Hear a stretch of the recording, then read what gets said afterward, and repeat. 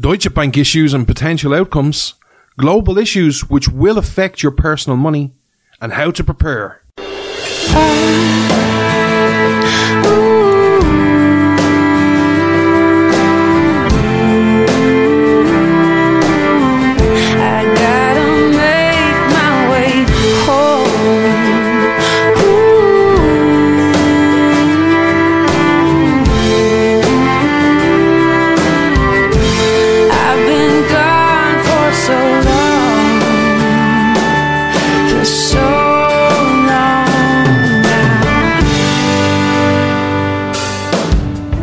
This Irish man stands with America.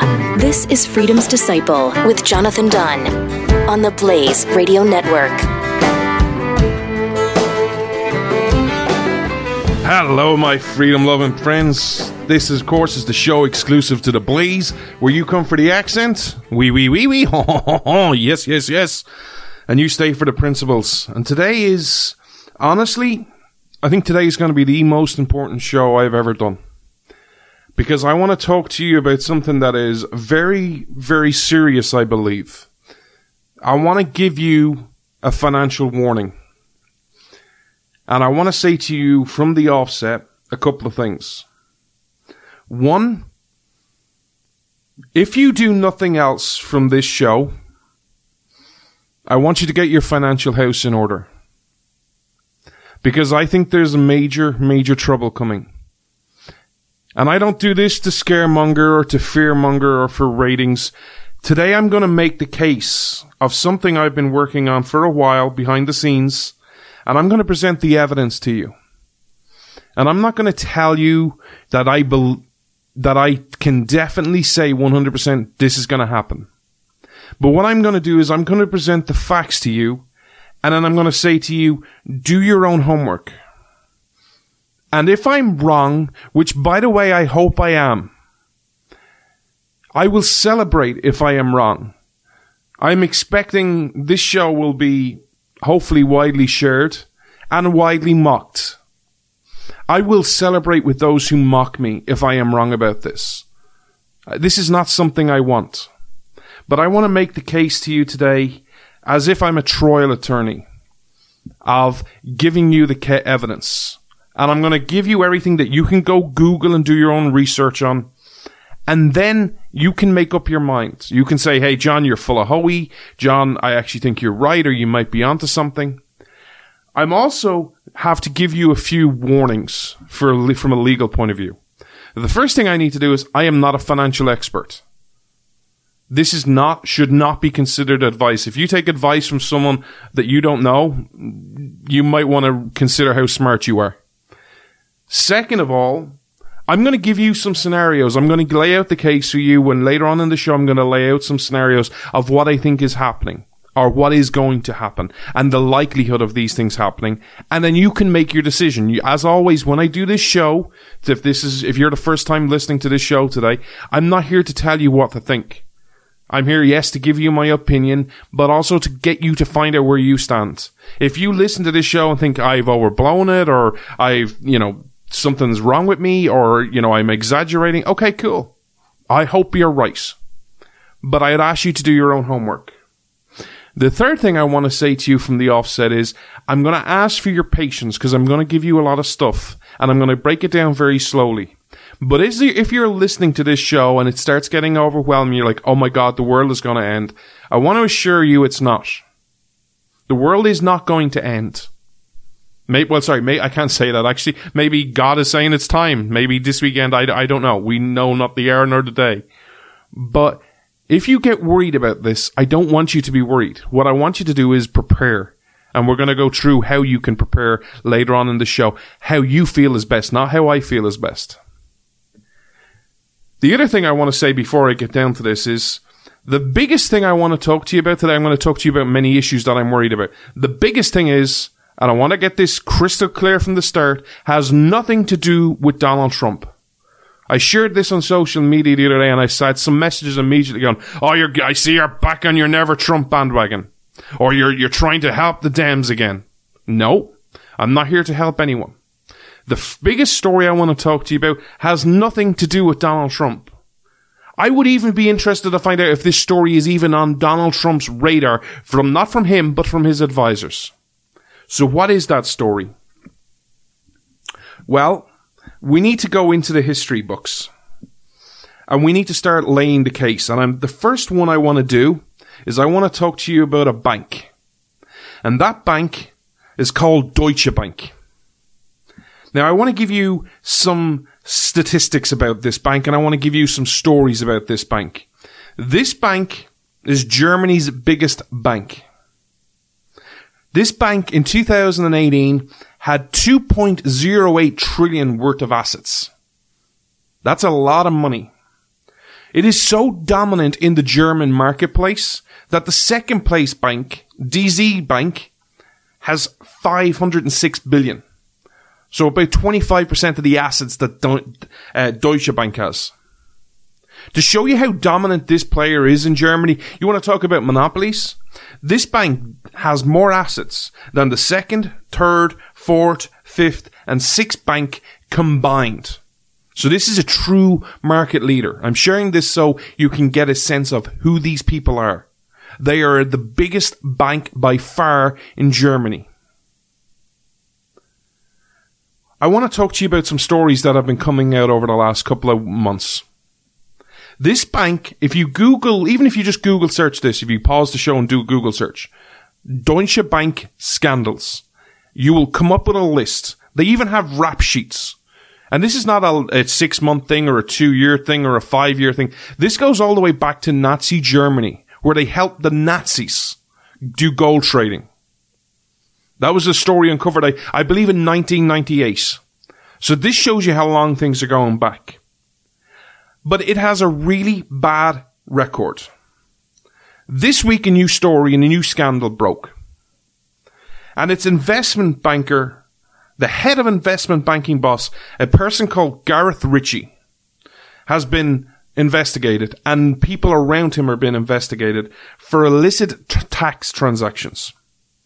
Now, this in itself is not a big deal per se. It's just part of a long string of issues I want to string together for you. The second scandal that I want to share with you is really troubling, especially if you're pro-freedom or you're pro-America. There's a country in Europe called Estonia. You may have heard of it. In Estonia, there's approximately 1.3 million people. To put this into context, its GDP is $26 billion. Okay? Why am I sharing the figures about Estonia? Because I want to share this story with you.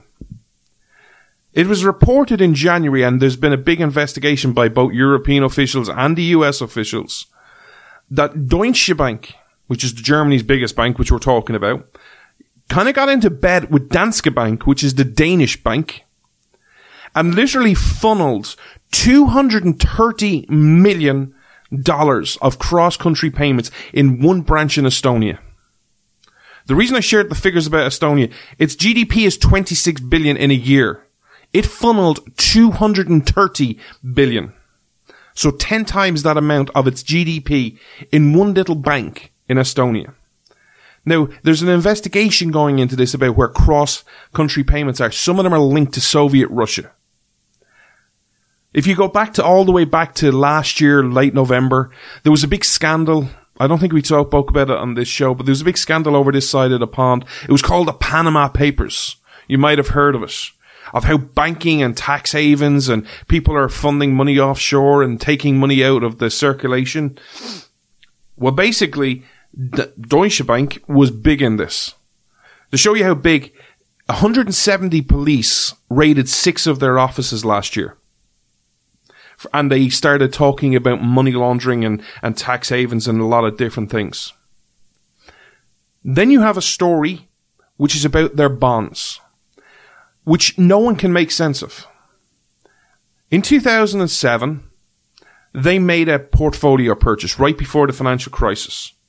They made a $7.8 billion portfolio purchase. Then they started to question inside whether it was actually worth it. And they actually purchased an insurance policy from Warren Buffett. Well, long story short, what they did was over 10 years, They basically lost $1.6 billion on this purchase, which is a big loss. But they didn't update their financial statements. This is bad practice. Let me give you an example in case you're wondering why is this such a big deal. You have an asset sheet. You have, think of your personal assets. You have your house, you have your car. It might be your car might be worth $4,000 or $5,000 or $20,000. That doesn't mean you get that on the market. You have assets. You might have cash. You might have investments. You might have a 401k. You also might have loans and credit card debt, and you take it away. Well, if you have an asset listed, let's say your car is worth $10,000, but you only get $8,000 for it. You made a loss of $2,000 on your asset sheet, but you didn't declare it. Now, can you imagine a bank doing this that's listed on a stock exchange? Now, are these 4 stories that I've laid out, the Estonia, the new investigation on tax transactions, the Panama Papers, the big loss and not reporting on your financial sheet, are they in itself something to worry about? Singly, no. But I think what they do is they show a larger pattern of a company that is really, really corrupt, that is not doing things the right way. When you have that, it's time to start going, hey, I want to just look at this. Now I want to share some numbers with you. And these numbers, I'm going to go very slowly because I don't want your eyes to gloss over. But there are certain things that happened this week that put this really on a red alert for me. And I want to explain what those numbers are.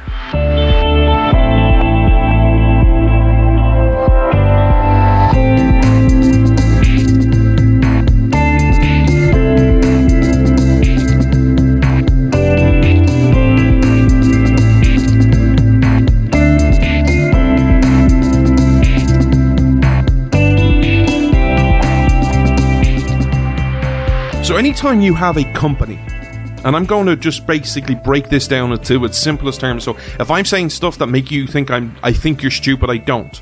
I just want to explain everything and why I'm worried and why I'm concerned about this.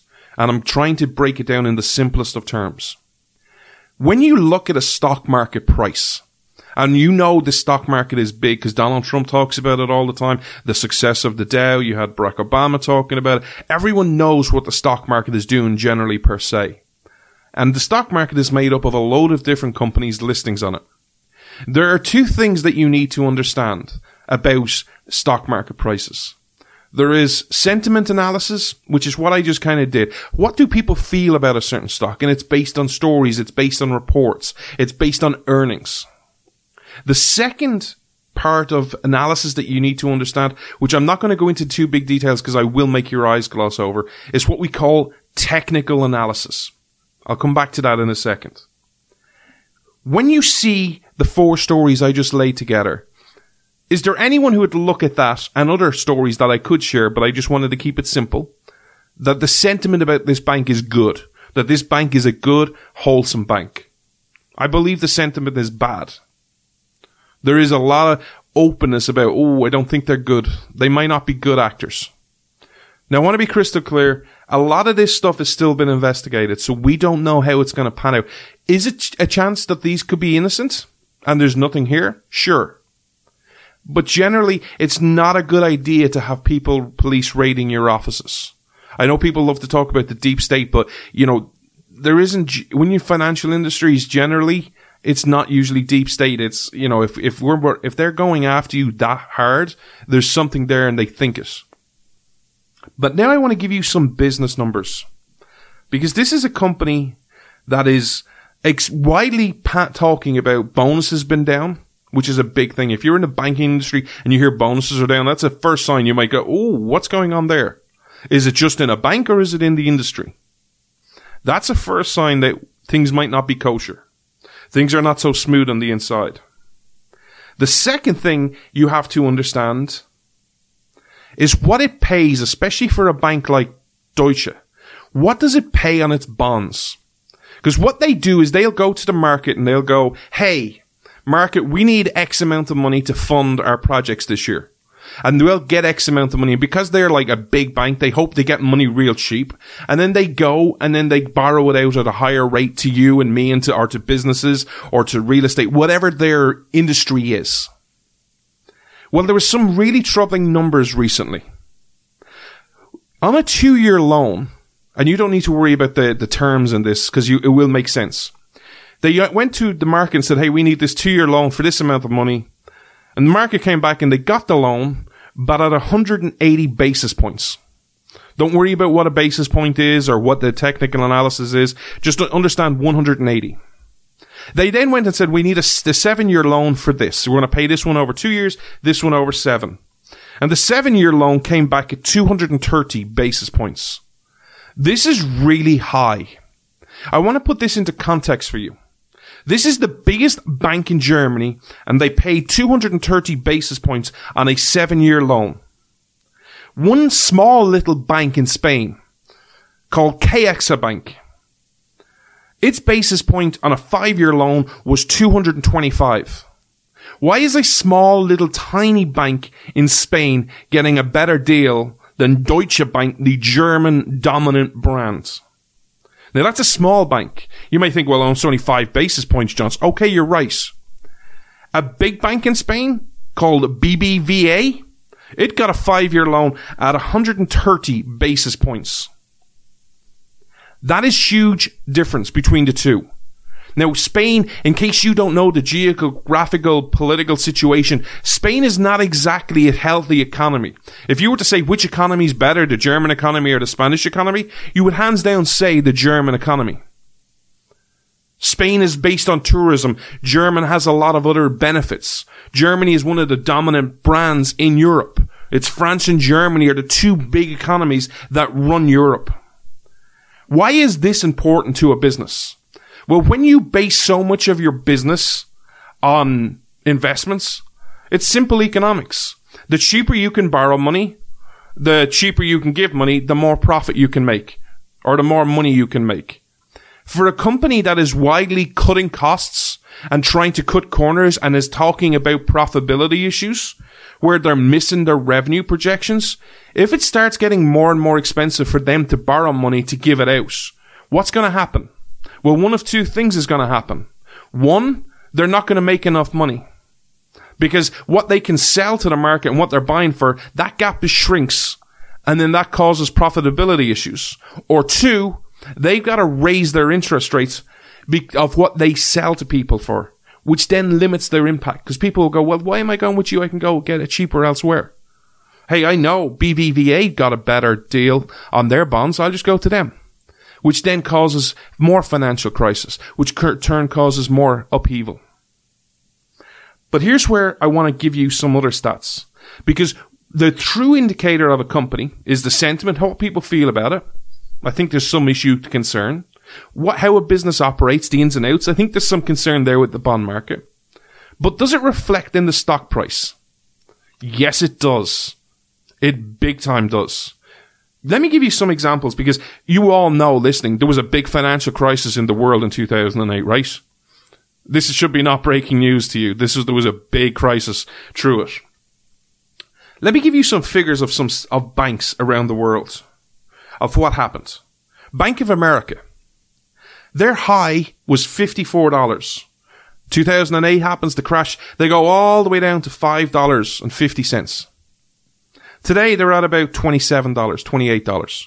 So they've had a 500% increase. They've rebounded, not anywhere near the highs. They're still nowhere near the highs, but they've rebounded pretty well. You have companies like JP Morgan who have just grown exponentially. They've really become a strength and a market player. For example, their stock price at a high prior to 2008 was $47. 2008 happens, the crash happens, they get hit like everyone else, down to nearly $20, just under it. Today, they're at all-time highs that are $110. There is some confidence in the banking industry by stock prices. You look at companies over here in Europe, like one of the worst performing ones from a stock price is Société Générale. It's a French bank. Its high was $42. Its 2008 crash went down to $4.95. It's hovering around that price. It came back up and it's back down, but it's still above its pre-crash price of $5.05. What is Deutsche Bank doing? Well, Deutsche Bank's price all-time high was $150. Its low in 2008 was $21.10. What is the price today? $6.75. Why am I sharing these numbers with you? Because we are at an all-time low in this stock price. Its price is really, really bad. It has not recovered from 2008. In fact, it is it's only 33% of the price that it was in 2008. Now, in technical analysis, when you look at these charts, they don't care really about sentiment when you do technical analysis. What they do is they look at Fibonacci sequences, trend lines, what's the market doing. They look at different codes and I don't want to, I know a bit about this, but I want to make it as simple as possible for you. But basically what they do is they look at higher highs and higher lows and lower highs and lower lows. And they have technical supports. And basically what they do is they look at technical numbers. They don't care about sentiment. And what they try and do is kind of go, okay, at this level, you should have support. And what they say is when a bank either goes up or it goes down, it will find support at this level. And if it doesn't, it'll go down to the next level. And if it goes down to the next level and it goes down to the next level, you're looking for support for it to go, okay, this is actually a real price. And then we can either start growing again or we can get consistency here and maybe build a bit of a platform. Basically, what they're trying to do is find out what a stock is really worth and where it could go and give it some targets. It's why if you ever look at, if you ever follow cryptocurrency and different, and, it happens in the stock market as well, why at a certain point do people sell? It hits a certain odd price. A lot of that is traders looking at Fibonacci sequences kind of going, okay, my target is $10.02. I'm going to sell at $10.01. And the minute it hits it, it sells. Why? Because that's the target. And then obviously it comes back down because a lot of the market is now flooded with stocks and shares or cryptocurrency. And then they hope to buy in at a higher level and then, look for the next target. Well, this week we're starting to approach a really key support level in the stock price of Deutsche Bank. And if this fails, this could trigger a lot of bad things happening. The number you need to look at if you want to follow this story is $6.40. There is a lot of people hoping that I've spoken to behind the scenes that I've been doing the research on this. If it hits $6.40 and it finds support, a lot of what I'm going to say is still relevant, but we can kind of go, okay, it's not imminent. But we're at $6.75. We're really close to it. It could happen in the next few days. It might have happened by the time you listen to this on Saturday or Sunday, or whenever you listen to this show.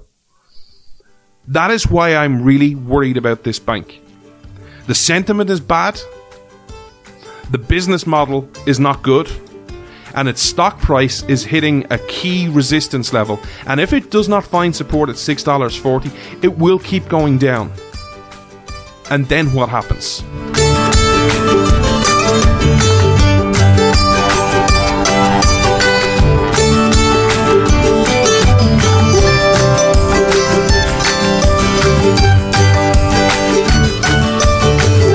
Before I get to the scenarios, if this is your first time listening, please subscribe to the show.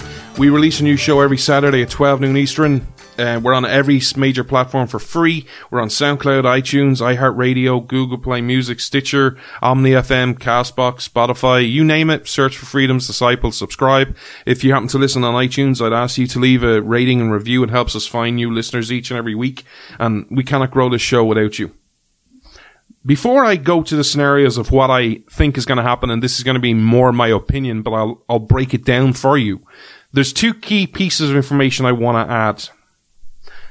One is from Deutsche Bank itself. So because they're a stock listed company, there's reports available and you can kind of go, hey, what are they thinking? What are they doing internally? How do they see the market? Well, they have picked 3 countries that they think they can grow in and that they can make up some of the, market share that they've lost. Those 3 countries are very interesting. One is Saudi Arabia. The second is the UAE. And the third is Egypt. Now, if you don't know anything about financial things, and I just said to you, hey, I've got this big business, and I forget if it's established or not, but it's going to be really key, and the key to making it successful is growing it in the Middle East. Do you think that's a smart business move right now? Do you think, hey, yeah, that's totally certain, there's nothing ever goes wrong in the Middle East, especially in a country like Egypt or Saudi Arabia? Nothing could possibly go wrong there that could put us or derail our plans. The second thing is, and again, I don't want to go into these in too much detail. If you want to know more, you can message me privately on social media about this. But there are certain companies out there that offer analysis of prices, and they rate companies and they rate them, and they give you, hey, should you buy them? Should you sell them? Should you hold them? There's a company called USB this week who came out and said, yeah, you should sell. If you have stocks and shares in Deutsche Bank, you should sell.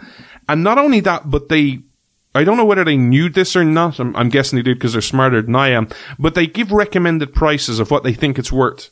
They think it's worth $5.80, which if they go through that analysis and I was right what I said, which I hope I'm wrong, I mean they see it breaking the $6.40 support mark and going under it. If that breaks it, it could go down a lot lower. Now, here's where I want to lay out the scenarios for you, and I'm going to give you my opinion, and I stress these are my opinions based on my research. You can have a totally different opinion to that. That doesn't make me bad or wrong. We just have a different opinion, and they are okay on this show. Do I think Deutsche Bank is going under? Yes. I don't see how it can survive. Forget the people involved and the scandals, which are a big deal. When you have any business where its costs are going up and its market prices are going down, where interest rates are falling and money's becoming cheaper and cheaper to buy, but you're finding it harder and harder to get and you need to buy money cheap to invest it, I think that's a recipe for disaster. I think it's a recipe for disaster because of just simple economics. The question isn't for me, will it go under? The question for me is, what is the impact? And no one knows this. If you start researching this, which I encourage you to do, don't take my word for it. Question everything I say on this show and every show. I think the people out there who will go, yeah, well, this is, if they start talking about it, well, this is how it's going to go, and they'll start giving you all these plans. I don't know anyone that I would say, that I trust, would say, I can tell you exactly how this is going to happen. Because here's the truth. We don't know. There's a lot of variables that can happen. Let's talk about some of those. If it goes under this week, next month, next year, whenever it happens, there is one stat you need to understand. On their books, they have $50 billion worth of derivatives. Now, what is a derivative? I need to learn how to say the word first before I give you a definition. A derivative. Let's keep this really simple. It's a contract between two or more parties, and it derives its price from fluctuation in an underlying asset, which could be, a stock, a bond, a commodity, a currency, an interest rate, a market indices. So they have 50 billion worth of these derivatives. What is the impact of these 50 billion? Where will the losses come from? Those who invested in it, where will their losses come from? We don't know. Will it go to other banks? It will in some point. Now, will it go to all one big bank and impact that bank? Maybe. Will it be spread around, spread the wealth socialism where it's, each bank has a little bit of contagion from it and it's totally fine? That is an option. There is an option where, hey, you have this bank collapse and everyone kind of has a bit of the pie. And while it's not exactly ideal, it just puts you back a bit, but it's okay. But here's where you don't start asking questions, and this is where some of my concerns come from. First of all, can you imagine, I spoke to you earlier on about the sentiment of a market. I shared the stories with you about, why would you invest in Deutsche Bank right now? We all have these, hey, will we invest in Apple? Will we invest in Amazon? When there's a lot of gut feeling to it. I don't know whether, I'm sure some of you had these conversations with people who look after your 401k if you're really involved in it. Hey, I've got this opportunity. It's in Tesla or it's in, a new market or it's in crypto. And your gut feeling goes yes or no. There's a lot of that in the market. What's the sentiment around it? Is it positive or negative? A small example of this, probably most famous one, was the crypto market last year. No matter how much good news came out of the crypto market last year, it just kept going down. Why? Because the sentiment. Because people were like, oh no, things are bad. Yeah, there's this good. I don't care. Things are bad. It's going down, and it just kept going down and down. And it was this bear market that was really, really horrible. The sentiment was really bad, and no good news could come. Even though it was coming, even though the advancements were made, it didn't change the sentiment of the market. Now, if you have a big bank, and this is not like a small bank, this is Germany's premier big branded bank. What's the sentiment going to do to other banks? Is because we're still fresh in the memory of 2008. Is there a chance that even if every other bank is totally fine, that everyone kind of goes, oh, you know what? I actually have some Citibank, or I have some Bank of America, and I know it's Germany's all the way over there, and I know there's not much contagion, and yes, I know my bank wasn't affected, but you know what? These things happen. I might just get out of banking. What happens then if the sentiment starts to shift? Even though, let's give them the benefit of the doubt on this scenario, that they're totally fine. Will the sentiment start turning the market over? And then will contagion start going? Because when you have stock markets, every company is intertwined. This is one of the reasons why I do not like people promoting the stock market as some great success, regardless of your president. Because if you're basing it on the stock market, a lot of things can happen to a company's price that is out of its control. If the stock market tomorrow decides to go down, the fact that, let's give two random examples. Disney stock price could be affected by the banking. Why? Well, because you're all on the stock market, and if sentiment turns around banks, it may then turn onto the stock market, and Disney's price goes down. Why? Not because of anything Disney did wrong, and I'm only using Disney as an example. I'm just trying to think of two totally different brands, Disney and a bank. You can use it for Walmart and the bank if you want, whichever, fill in the blank. The sentiment is bad in the market, and everyone just starts pulling their money out. Even though Disney or the Walmart or whatever company you want to talk about has done nothing wrong, their numbers are still strong, they can be hurt by the sentiment of the market. Hey, we're really, heading down. So you have that contagion of what is going to happen. Is it going to flow over? But let's just take another scenario. What is going to be the reaction? How are governments going to deal with this? So let's give them the benefit of it. Let's say, this $50 billion that I'm pretty concerned about, let's say it's no big deal. Let's say it's spread around everyone and no one is really hurt by it. What happens to the bank? Is it going to get bailed out? Have people learned a lesson that, hey, you shouldn't bail out banks? Or is it going to cost taxpayers more money to bail out this bank? And who's going to bail it out? Because I can't find the underlying figures, I don't know who's going to be responsible. Let me give you some options. The German economy could have to bail it out. The German government. The German government may bail it out like Ireland bailed out the banks with an ECB IMF loan. What will that impact the market? Will the Federal Reserve have to bail it out because the feds are involved in this as well, which means the American taxpayer could be on the hook for some of this? We don't know. If you can find out if you're an expert in this, please let me know. By the way, I'd love to know if, where the risk is, which economy is going to bail it out. But also then we get into another step further. Let's just peel that onion back one more level. How much trust do you have in the stress tests? Because after the 2008, we do these stress tests on banks. The stress test is, hey, how much, have you got in assets? How much have you got in cash? How much have you got in loans? If some loans went bad, can you absorb losses? Can you, how much stress can your bank be put under? Well, I don't know the ins and outs of these stress tests, but I just spoke to you a lot today about market sentiment. You may be able to hold the stress tests on a paper. Hey, yeah, look, if we have these losses, we're able to cover it. If we have these things happen, we're able to cover these. We have cash reserves. We have, other credit reserves. We have asset reserves. We have all these contingency plans. But what happens if the sentiment just turns really bad? Really quickly? If people think, oh my God, this could be another Lehman Brothers, and start pulling money from the bank. Yeah, you might be on paper able to deal with the stress, but can you in reality deal with the stress of a market sentiment and your collapsing share price and another potential recession? That's one aspect of it. The second aspect is this. And this, I will give you forewarning, makes me sound like a conspiracy theorist, and I don't have the answer, but I'm just laying this out for you to do your own homework and make your own opinion on. And I forewarn, this sounds like a conspiracy theory. But I will ask you a question.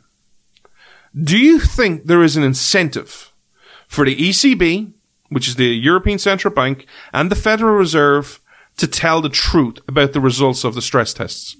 Let me give you an example. Let's say 50% is the number you need to hit to pass a stress test. And you put a stress test on some bank in England or in America or in Europe, and the number came in at, let's say, 45. Do you really want to cause a panic? Do you think there's an incentive there to tell the truth? Or do you think there's an incentive there by the bank or maybe and the Federal Reserve to say, you know what? Yeah, we're not going to cause the market. Look, you're close enough. Just get it in order for the next line. Get it in check for the next stress test. We don't want to cause a panic. We don't want to turn the sentiments.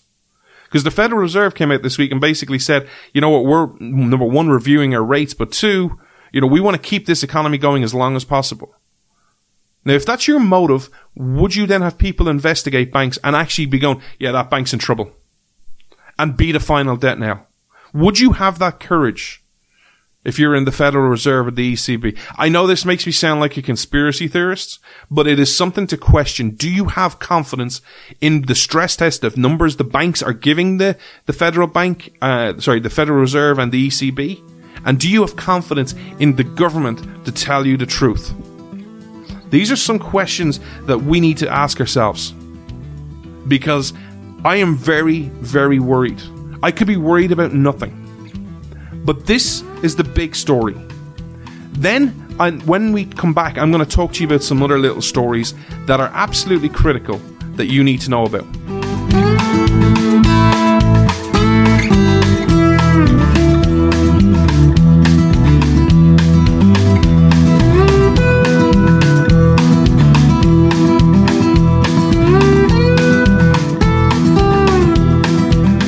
I believe Deutsche Bank is something you need to watch.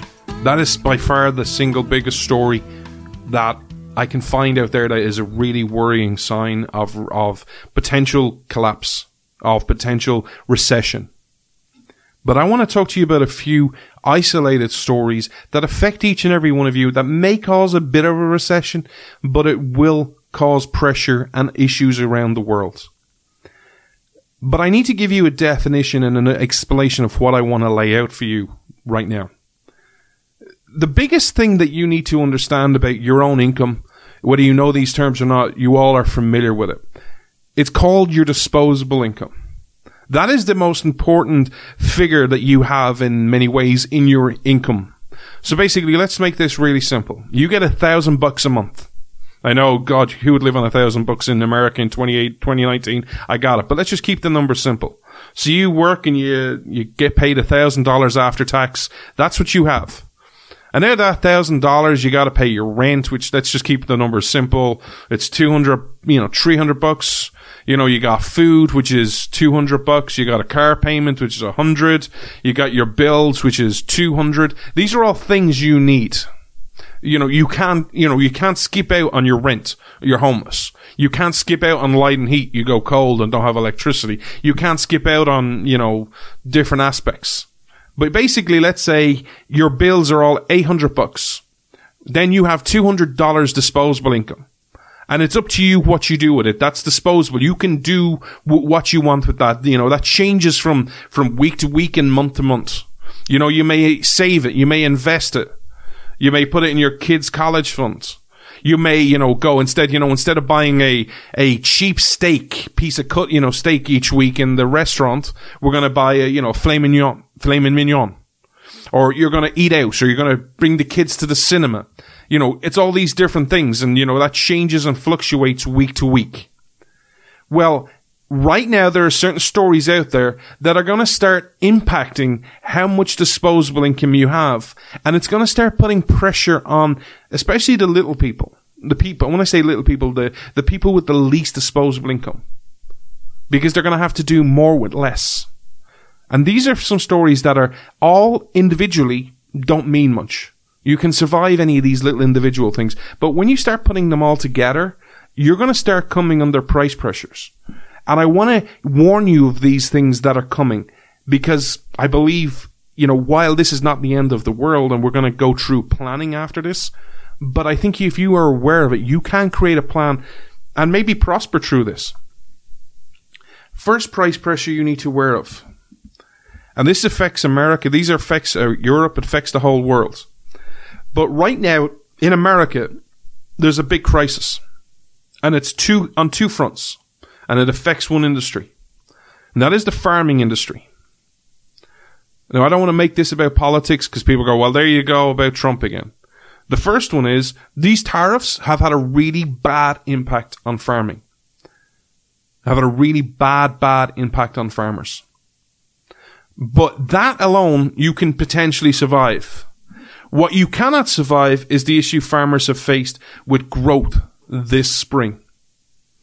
There is places in your country and around the world that the growth has been so bad that the farmers are basically saying, we're not going to make a profit and this is going to kill us. Because there's been so much rain, there's been no growth. And in certain parts of the country, especially in your Midwest, there has been floods. Really bad flooding. Why does this start causing price pressure to you? Because it affects you in two ways, directly and indirectly. The first way it affects you directly is the products, the crops they grew that you buy. The likes of your corn, your potatoes, your vegetables. It affects you directly because of each and every one of them. Because if there's no growth, what happens? Supply goes down, demand stays the same, prices go up. All of a sudden, you may be paying, 10% more for your vegetables. Now, that might, in isolation, seem not like a big deal, but it will affect you. It will affect you because all of a sudden, you've got to divert more money to your shopping each week, which limits your disposable income, which means you're spending less money elsewhere. It also affects you in indirect ways. Because the growth has been so bad, there are crops that farmers need that you don't necessarily see that are critical to prices like milk, like eggs, like beef. Those crops are like maize, like hay. People bale hay so they have feed for their animals.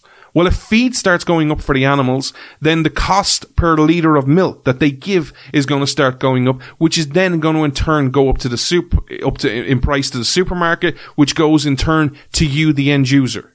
The end user, the consumer, is always the one that pays the price for this. That's one story. The second story is a story that China is in really big trouble right now. Its economy is starting to falter, but secondly, you may go, well, I don't give a crap about China, John. They're the enemy, aren't they? Yes, but you also need to understand what's happening on the ground. China has been decimated right now in one industry. It's pork industry. Because there is African swine flu in China. And when you get this, you have to kill the pig and you can't eat it. To put this into context, there's projections out there, and I don't know how reliable they are. I take these with a pinch of salt because it is China. It's not like, hey, we're China. We're accurate with our number of projections. It could be a lot less or it could be a lot more. This could be a tactic in the trade war. I don't know.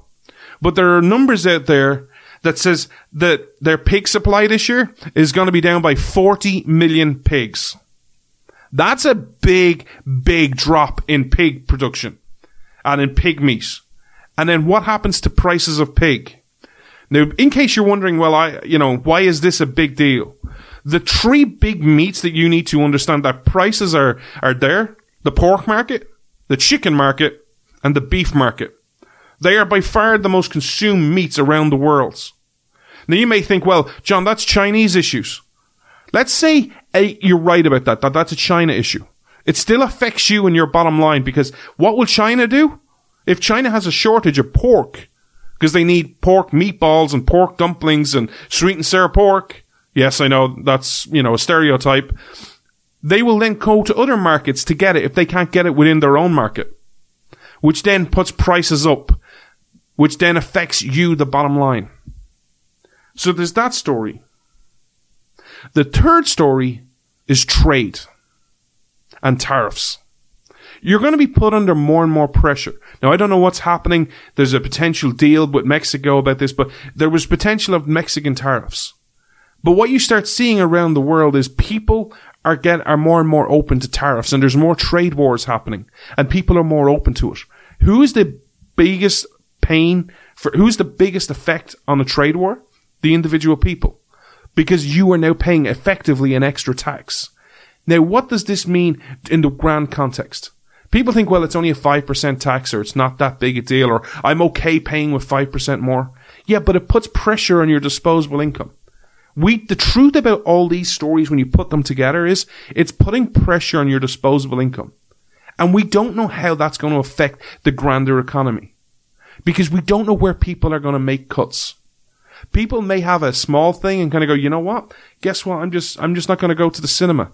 Okay, great. You're not going to go to the cinema. You're going to eat out twice a month instead of 4 times a month. Those industries go down. Then their employees have problems. Maybe they get laid off, or maybe they're reduced from full-time hours to part-time hours, or they don't make as much in tips, which then means their disposable income is caused pressure. And then they don't do things. They don't go out to the cinema, or they don't go out to the pub, or they don't buy their girlfriend that bouquet of flowers. And then those businesses are hurt. That is the pressure that you're on. This is not about Donald Trump. This is about pressure you are going to come under. Now, there is another statistic that I want to share with you. All these things by themselves are not big deals, but if they start coming together, you could have a perfect storm. There's a report out, and I believe we spoke about this a couple of months ago, but it's key to understand. Again, this is nothing to do with Donald Trump. This is actually to do with your people. Your people. Right now, there is a record number of Americans who are 90 days or more behind on their car payment. There are 7 million Americans who are behind on their car payment. What is that going to do to the economy if that bubble bursts? If people start going with their later and later with their car payments? A car is not something you can do without in America in 2019. In a lot of places. You know, car is pretty important to you. You need it to get to your job. Now, a lot of people will say, well, what happens? We'll repo them. If they can't pay their bills, it's tough luck. Okay, well, what happens to a car market if you start flooding it with 7 million cars? What happens to new cars? What happens to the people working in the factories if you have a surplus of these cars? This is another red flag that I am really concerned about. Again, these stories in isolation, you don't blink at them. You're going to go, that's really bad, but no big deal. I'm putting all these dots together and painting a picture for you of something that you need to watch. Now, you can make up your own mind. You can say, John, I'm over-exaggerating, or I'm getting, I'm adding up 2 and 2 and getting 6. Okay, maybe I am. I hope I am wrong. But I'm making this case for you so that you can decide, and if you are worried, there are steps that you can make. There are things that you can do right now to get better prepared.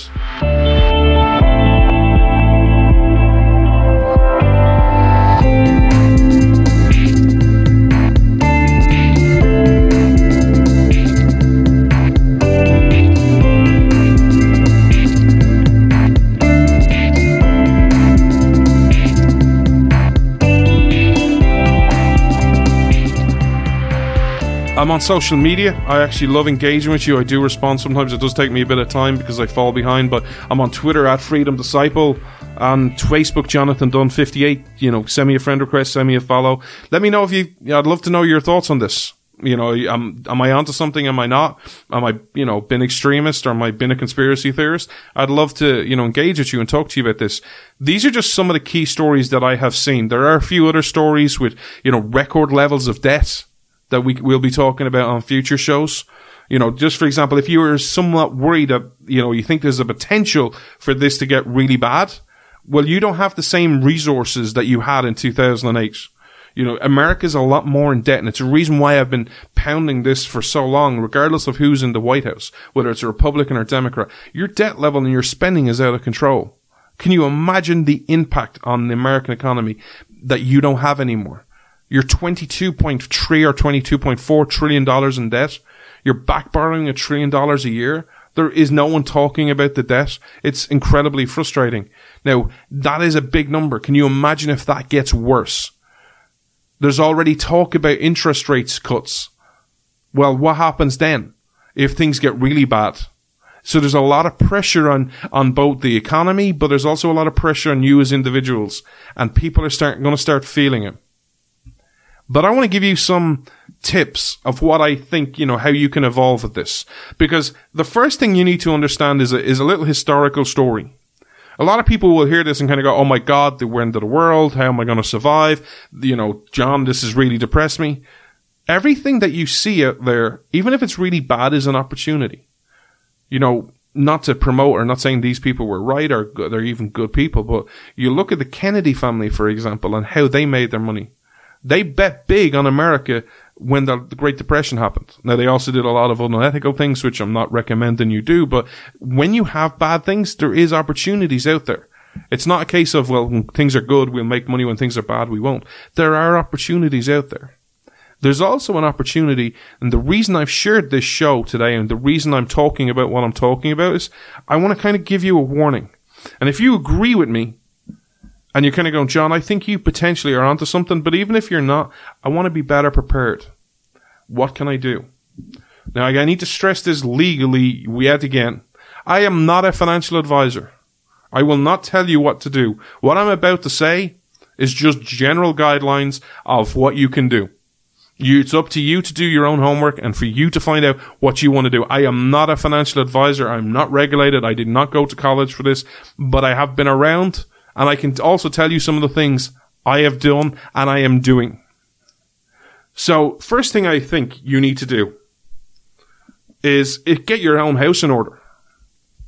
If you have issues financially or exposure, write down what you have. Write down your assets, write down your income, what assets you have, where you see money coming from, whether it's, government or 401k, and kind of just look at it and kind of go, how stable are these? Then look at your costs and kind of go, okay, what can we do? And if it's a case of getting your financial house in order, if you have a small bit of debt or a bit of debt, I would consider doing some of the following. One, instead of having that extra meal out, maybe pay a bit of your debt off. Make sure your financial house is in order. Make sure you don't have the pressure. As someone who has been out of debt now 6 months, let me tell you, there is no greater feeling on this earth from a financial point of view of being out of debt. Something can happen tomorrow. I'm like, okay, cool. It would really suck. I could be out of a job, but I don't have someone knocking on my door going, hey, you owe me money. It's a really great feeling. So reduce your debt. If you're thinking about taking on some debt, really reconsider it. Just, I'm not telling you don't. I'm not saying do. I'm just saying really consider it. But there are some other steps that I think are key, and Americans have been historically really good at this, and I want to talk to you about some of them. The first one is, I think you should have some cash on hand. Again, I'm not a financial advisor. I'm not advising you, but these are some of the solutions which I'm offering, and you need to pick which one is best for you. Have some cash on hand. And the other thing is, have some small cash on hand. Because if there is an issue with the banking industry, let me just give you two things that happened in recent history in Europe that could potentially happen if it's a big crisis. First off, one of the things they did was a haircut. Literally, if you went to bed one night with $10,000 in the bank, you woke up the next day with $7,500 in the bank. They gave you a 25% haircut. That could happen. So where you have your money stored and put, maybe look around at different options. Maybe open a different savings account, more long-term savings account, or, a different investment. I don't know what it is. Don't have all your cash in one place. The second thing that they did, and they did this in Greece, was when they were dealing with their financial crisis, they had a limit on the amount of money you could access in your account each day. And that was $25.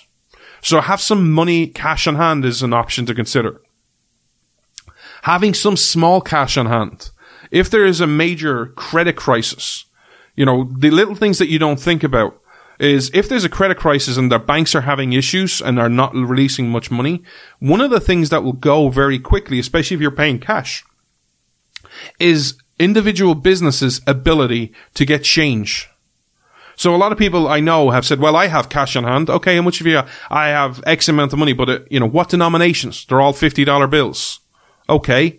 If a credit crisis happens, and again, this is not financial advice, I'm just giving you the scenario to play out. Credit crisis happens, your local 7-Eleven or your local Walmart cannot get change. Change runs out, and you need bread and milk. And let's say bread and milk is, I don't know, $5. Let's say it's gone up really high because inflation goes up and it costs $5. And you give them that $50 bill. Are you willing to not get it? Or are you willing to pay $50 for that if they go, I can't make change? Or are you willing, if you have a few $5 or maybe even a $10 to go, look, I'll pay the $10 for the bread and milk. I know you haven't got change and it sucks, but at least it's not much of a loss. So have some different notes. Maybe even have a lot, maybe if you want something simple, buy a big jar or a big bottle and put a load of Coke quarters in it. To use that as your savings. Every time you get coins, just throw it in it. And have it there that, hey, worst comes to the worst, we have a load of quarters. And hey, might make a good weapon as well. If you're, I don't know, we used to do that, play, hit each other with coins and stuff. Or flip them. Makes cool games if you're bored, if there's no internet and no Wi-Fi. So having some cash in hand is a good idea. It maybe, I'll have some things like precious metals around. I know people, like if you listen to Glenn or you listen to other shows, Goldline advertises all the time. They're not a sponsor. They're not an advertiser here. We don't have any advertisers. This is advert free, but maybe look into precious metals. Maybe look into some cryptocurrency. Have a bit of Bitcoin, a bit of Bitcoin Cash, a bit of Litecoin, a bit of Raydium. Look around and see what options that you have. People ask me, and have asked me when I started posting about this on social media, how much of this should I have? Which is better, gold or silver? I'm not a financial expert, but I will give you some general rules. Diversification in investments is key. I don't think there is any investment that I would go, hey, guess what? I have X amount of money and I'm putting it all in that. I don't know of any investment, even Bitcoin. I don't know whether it's going to be the best investment. But I will say owning I do own a bit of Bitcoin personally. I own a bit of, I own one whole Litecoin. Yay me. I own a bit of Iridium. I can't remember exactly how much I own, but I own a little bit of everything.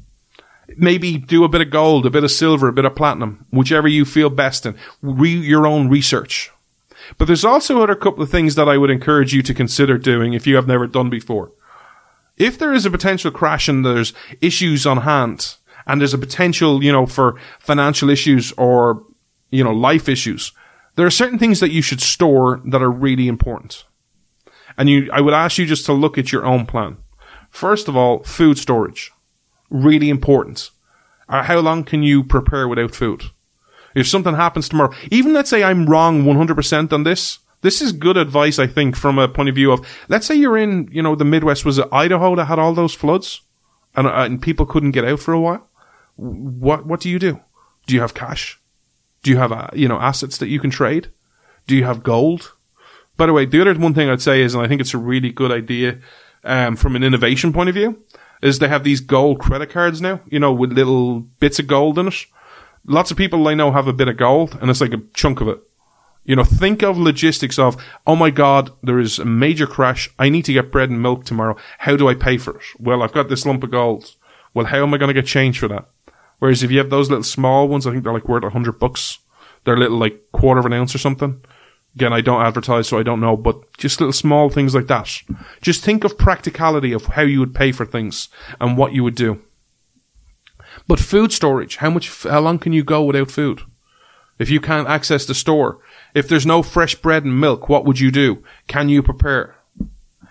The other aspect, there are certain aspects of food prep that I think are critical. So obviously food is key, but there are other aspects.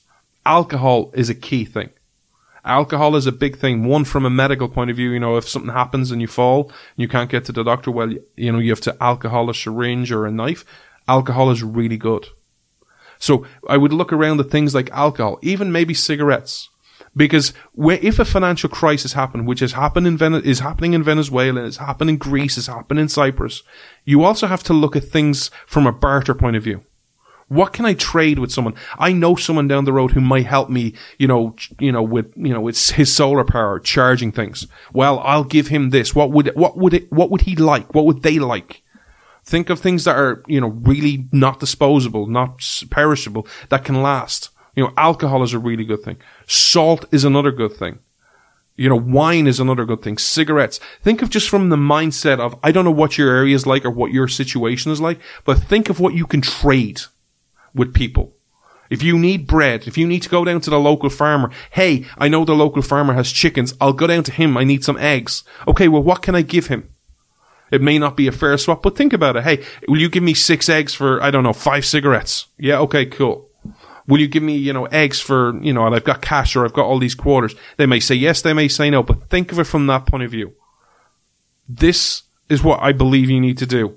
Aspects of worrying about how you can trade with people. Salt, alcohol, cigarettes.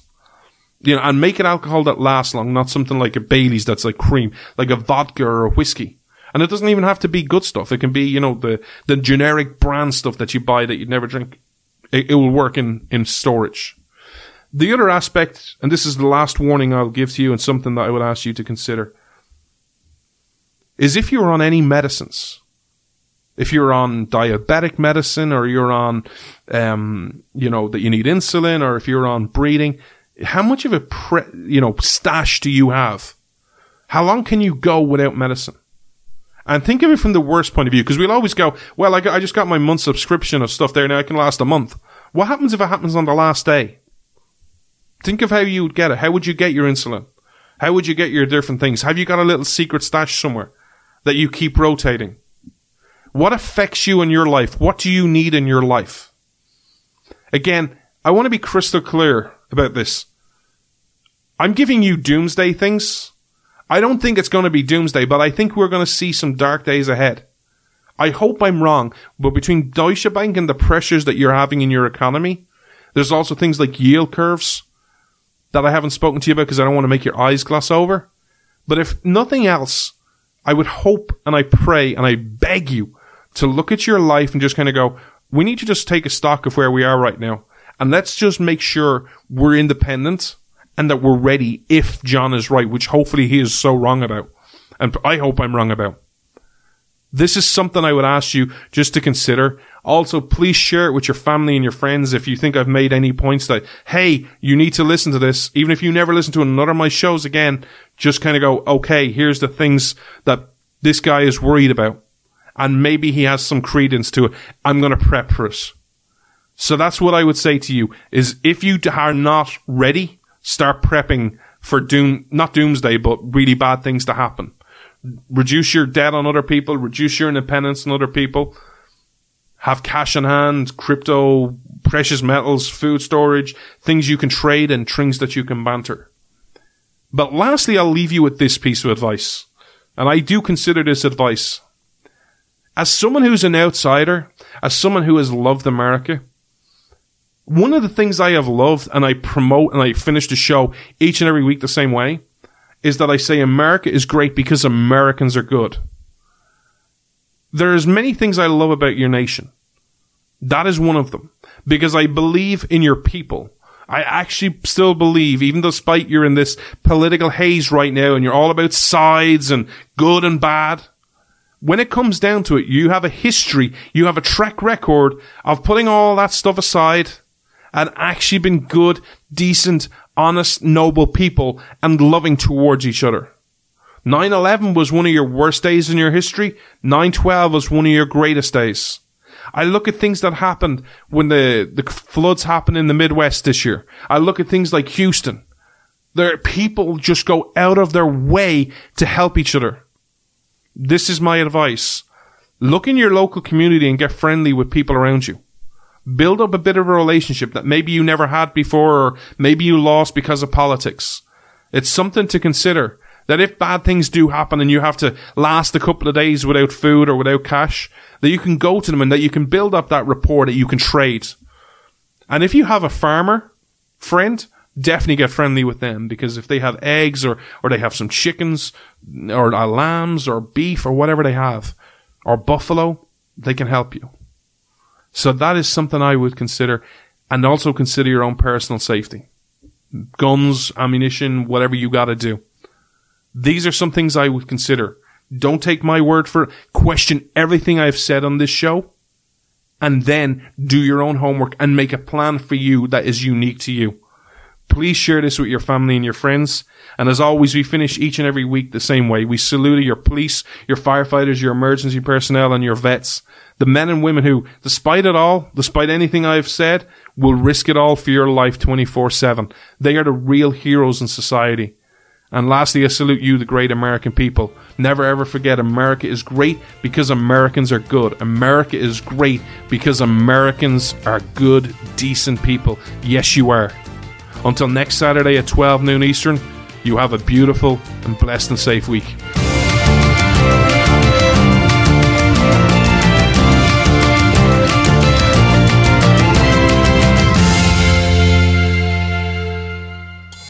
Freedom versus freebies. This is Freedom's Disciple with Jonathan Dunn on the Blaze Radio Network.